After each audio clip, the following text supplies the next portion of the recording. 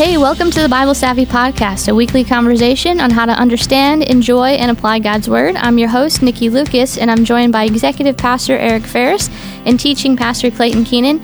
Hey, we are bringing you a special mini episode, so we're not going to actually dig into a passage today, but we are reading in the book of Ephesians, so just encouraging you to read along.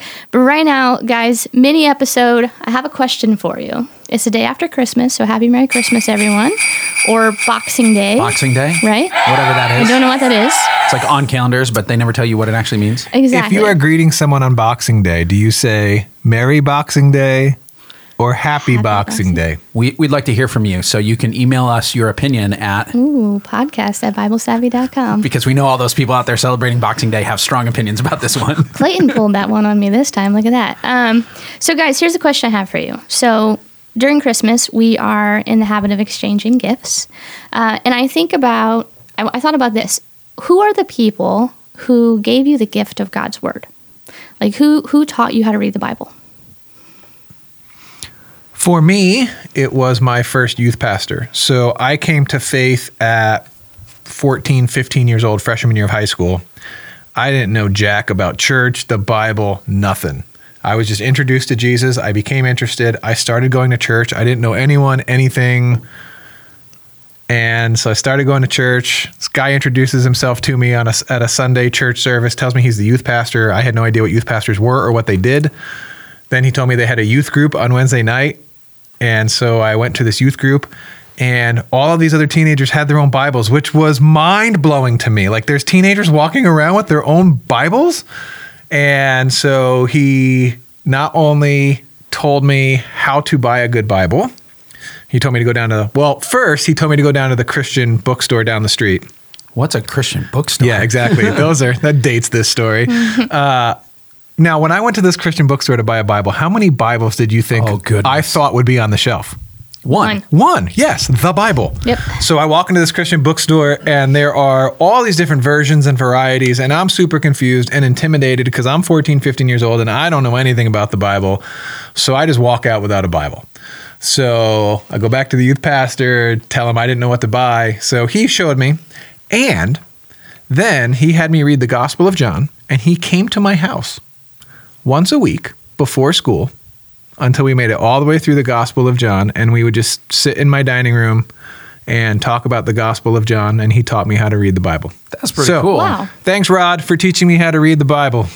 That's pretty cool. Wow. How about you, Clayton? I came to faith as a little kid, and so my parents were the first people to kind of read the Bible to me, kids' Bibles and things like that. And I would do little devotional kinds of things with my folks. I remember like reading the Bible with my dad, kind of in his home office there and whatever. But I think the first person to teach me like really how to read the Bible, not just read it with me and talk about it, but to say, here's how to figure out what it means, was also a youth pastor for me. And the way he did it is he said, all right, we had like a little kind of leadership team. There were people who were all volunteering, other kids that were volunteering and things. He said, all right, next week when we meet together, here's what I want you to come with. I want you to take this passage. It was a passage from the Gospels. He said, I want you to make as many observations as you can about it. And I think he gave us a number where it was like some absurd number. It was like, probably like 8 or 9 verses, but he was like, I want 50 observations or something. Just like you look at it and you're like, this is nuts. But what was interesting about that was you go home and you're like, okay, this is a story of Jesus, calming the storm or something. And you're like, okay, I noticed this and this, and you got like 3 or 4 things that you kind of notice. And you're like, there's nothing else. There's nothing left. And then you push yourself and you realize, oh, actually, what about this and this? And the longer you look at the passage, the more you see there. And before long, you realize you can actually get, maybe 50 might feel too much, but you can get pretty close. Like you can get way more, that you can notice way more than you thought you could.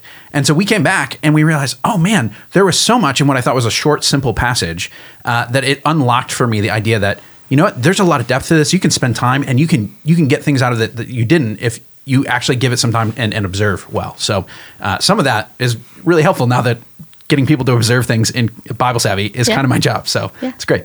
That's cool. For me, it was my mom. So again, at a young age, growing up in Christian home, she was always reading the Bible. And I think I remember, like, every time we would go to the store, I'd always want to buy a new Bible because there was, like, all of the different ones, like picture Bibles and kids' Bibles and Bibles that had all these different, like journaling things in it and all these different names. And so I was just attracted to all the different kinds. I liked books back then when I was a kid. But one of the things I remember her saying to me, because my friends would come over and I'd be like, hey, do you want to read the Bible? And she'd be like, I think it's really great that you want to read the Bible, but, like, you don't know how to read that yet, really. And so she's like, you need to learn how to read it first before you can actually sit down and talk to somebody about it. And I was like, oh. And I was, I don't know, 10, 11 years old at that point. And at that point, I think I remember looking at it much more serious than just a book. Like, I knew it was, but I was like, well, I could do this. I could just sit down and talk to my friends about it. Nope. And so she sat down and she just started, we'd read a passage and she'd talk to me about it. And study notes were helpful back then. We had Bibles with study notes in them, and we would look at those together, and she would ask me questions. And when I was a kid, my godmother bought me a picture Bible. So I was just always drawn to it when I was a kid. The two important women in my life. That's fascinating that your mother taught you that you could incorrectly read the Bible and that it's too important to read incorrectly. Yeah. That's fascinating. It's worth learning how to do it. Yeah. Good job, Nikki's mom. Yeah, she affirmed that it was a good thing, but it was also a very weighty and important thing that I should take more seriously and that I needed to learn it. Wow. What's your mom's name? Cindy. Cindy, way to go, Cindy. Yeah, does Cindy listen to the podcast? She listens every week. Awesome. Yeah, fantastic. Well, now you know who our next guest should be in the podcast studio. There we go. Yeah. Nikki's mom. Oh, there you go, Mom. Shout out Cindy, to you.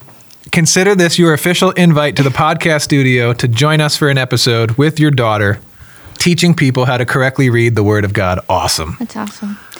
Well, guys, speaking of teaching people how to read the Bible, what do you guys got as far as classes coming up? You got a lot of stuff, don't you? Oh, this is exciting. So in the new year here, we've got a whole new slate.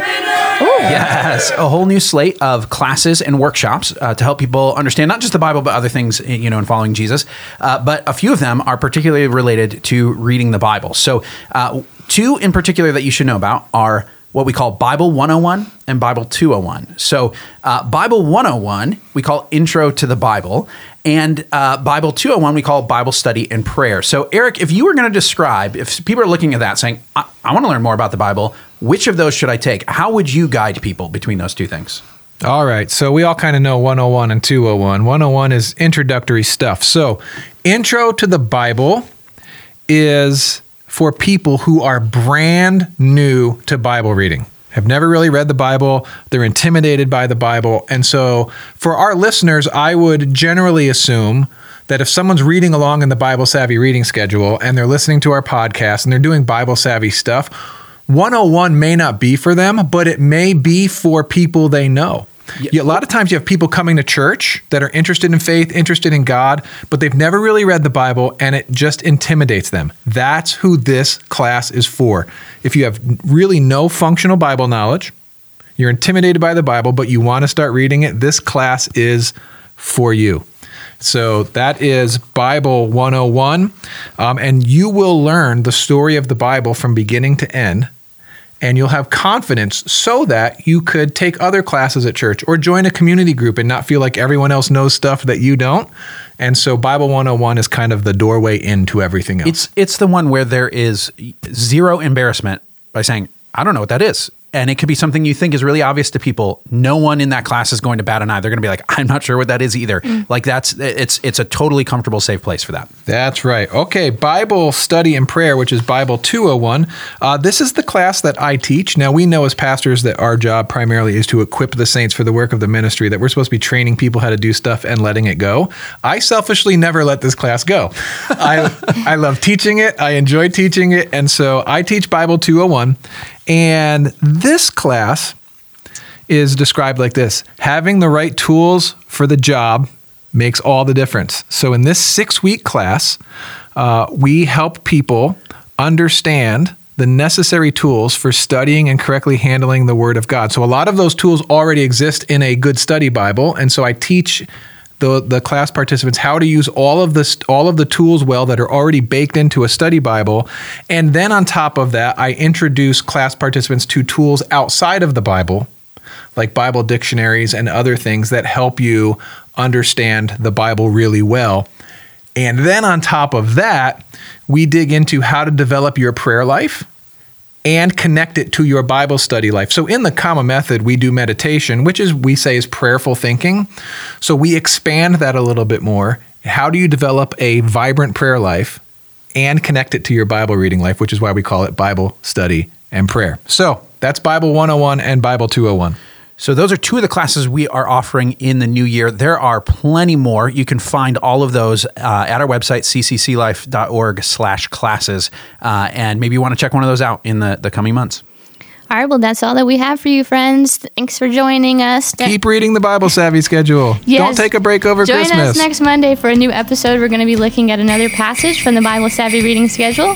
In the meantime, go to BibleSavvy.com, download it, start reading along.